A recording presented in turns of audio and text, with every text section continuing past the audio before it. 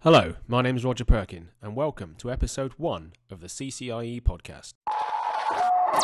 This is the CCIE podcast, talking about everything you ever wanted to know about the CCIE lab exam in routing and switching, version 5. Find us at the CCIEpodcast.com or subscribe to this podcast at iTunes. Get ready as we reset your mind. In 3, 2, 1. Now, over to your host, Roger Perkin.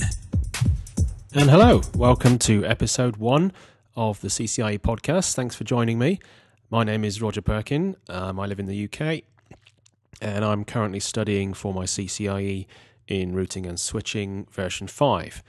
So for those of you that are listening, I'm assuming that you are on the same track as well, looking to pass the exam. Maybe you've done the CCNA and the CCNP and you're looking for the next step forward. My next attempt at the exam is going to be on May the 11th, 2015. So if you're listening to this before that date, then please feel free to drop me a comment in the box at the bottom of the podcast and hook up. It'd be great to work with some of you guys.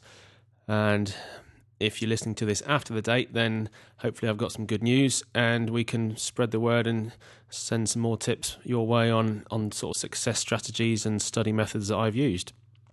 So this first episode is going to be a bit of an introduction about my journey so far, what I've done, what I haven't done, mistakes I've made, and hopefully give you some ideas on how to not make those and to save yourselves a lot of time and possibly money. What this also is my first attempt at podcasting, so excuse any mistakes that might occur in the first few episodes, but this is hopefully going to become more of a polished process. And hopefully the quality is okay for you guys at the moment. So without further ado, let's get into it. So why do you want to become a CCIE? That's the first question. And most people, they just want to improve their knowledge, expand on what they've learned already in the current certification tracks. For others, their employers require them to do it. And that's always a little bit harder as you're being pushed into it, really. But for those of us that want to do it, they want to put themselves through the studying, there's two paths. Either you're paying for it yourself or you've managed to get your employer to pay for it. If you've managed to get your employer to pay for it, then good luck. That's great. It's very expensive. For those of you that don't know, the cost of the lab exam is currently $1,650. And if you're taking it in Brussels, like I am, there's another $300 on top of that in VAT. So we're looking at over £1,200 UK money. Add on to that travel to get to the exam, the hotel when you're there, and time out of work. Most people would say it's about a £2,000 expense per attempt. And that's before you've even taken on any of the training materials, bought any books, and taken any time out of anything you're doing already. That does put a lot of people off. For those of you that are still with me, then we're going to carry on. So we know it's going to be expensive, and if you're funding it yourself, then hats off to you because it's a big commitment. So how do you learn? What do you learn? Well, to be honest, all the material you need to pass the CCIE exam is available for free. Everything you need to know is on Cisco's website. All the technologies, all the documentation, it's all there. Now, you can choose to do it the hard way, and you can dig in and learn that yourself, or you can take some assistance and use a training provider. Basically, there are three main ones. The top three, Internet Network Expert, that's ine.com. I'll be putting all the links of this into the show notes so you don't have to write any of these down, but that's ine.com is one of them. IP Expert is another, and Narbic is the third one. Now, they all sell you a whole CCIE package, which includes videos, workbooks, assessment labs, and you can work through from start to finish, and they cover every technology that you do need to know to pass the exam. Again, these aren't cheap. A few £1,000s to buy all the videos and the workbooks and the practice exams. And then on top of that, you need something to practice on. Now, up until last year, you had to go and buy yourself or rent a rack to get your hands onto the equipment. Nowadays, the CCIE exam is virtual. So all the equipment that you will be taking your real exam on is simulated, it's a virtual lab, and you can run all of that in software. So you can set yourself up a virtual rack. I'll be going into sort of setting up your own rack in future episodes, but you've got quite a few options on how to do that. The main ones are using the Cisco Cloud Services routers on an ESXi platform. You can use GNS3, Cisco's new platform, the VIRL, the Viral, the Virtual Internet Routing Lab is available now. You can use that. And if you can get access to it, IOU, which is what Cisco run the lab on, mainly for Cisco employees. But yeah, so many different software solutions that you can learn and practice. But in all honesty, when you're getting started, you just need GNS3 and 3 routers. And with that, you can learn so much. Any topology, any routing protocol, BGP, SPF, with 3 routers, you can set up an awful lot of things and learn an awful lot of stuff. Now, the other big element to the CCIE is time. When and where are you going to study? Now, this does have some effect on whether you've got a family, whether you have a wife, girlfriend, children, partner, etc. And they do need to be on board with you if you're going to pass the lab. I have known people who've lost their marriage through studying for the CCIE, and it's not worth it. It's an exam at the end of the day, and to put so much time and effort into it that it causes problems with your relationship, that's probably pushing it a bit too far. But for those of us that have got an understanding wife, girlfriend, partner, you need to sit them down and say that you want to become a CCIE, and that it's going to take you a good chunk of time, and you will be studying quite a few evenings and a lot of weekends.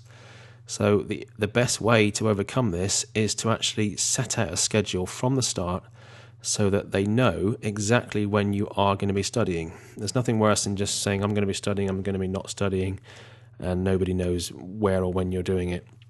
If you say that Monday, Tuesday, Wednesday nights you're studying, Thursday and Friday you've got off, Saturday morning you're going to study, Saturday afternoon is family time, Saturday night you're going to go out, and then again maybe Sunday morning you're going to study, and Sunday afternoon you're going to go out with the family. You need to have a structure so you know, and everyone knows, that this is your study plan. And then when you get closer to the lab, then it is going to get quite hectic, and you are going to be studying pretty much every hour that you can spare.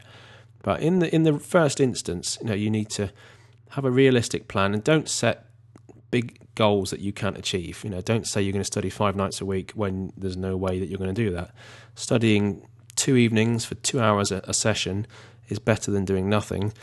And also, a lot of people say they're going to study, but don't actually study for 2 hours or study for 3 hours. That's another big topic that I'll be covering in a later podcast, and that is how to focus, how to make each study session count, and at the end of the hour, know that you have learned something. So pick small, easily sort of chunks of time that you can study with. So 2 hours is a good time with a break in the middle. And studying into the night is another tricky one. Some people like to study late at night. Some people like to study early in the morning. But you will discover when is your best time. For me, it is in the evening. I do like to study later in the evening when everyone's in bed and the house is quiet. And I do tend to focus then when it's dark and there's no other distractions outside. So a lot of people say to me, how long is this going to take? That's a very difficult question to answer, because without knowing where you are currently, I don't know how much work you've got to do to get up to the CCIE level. If you've done the CCNA and the CCNP, then you've got a good grounding knowledge, and I would say 12 to 18 months is a good time to allocate to the CCIE. If you really want to go for it, you could do it in 6 months flat out. But if you give yourself 18 months to really learn the technologies, really learn what's going on, you'll stand a better chance of passing that exam on the first attempt. And that is something that a lot of people want to try to get the exam done in the first go, and they want to pass on the first attempt, and they'll just go for it, and they'll set a time saying that, right, once the exam's booked, then I'm going to study. But it's a lesson that I've learned, and I went to the lab too early back in version 4, and I wasn't ready, but I thought this is going to be, I'm going to see what the lab's like, see what the environment's like, see what it's like to get there. And although it was a good experience going to the lab, seeing how it works, seeing what time you're going to be up, the whole time pressure thing, it's a very expensive trip just to see that, just to find that out.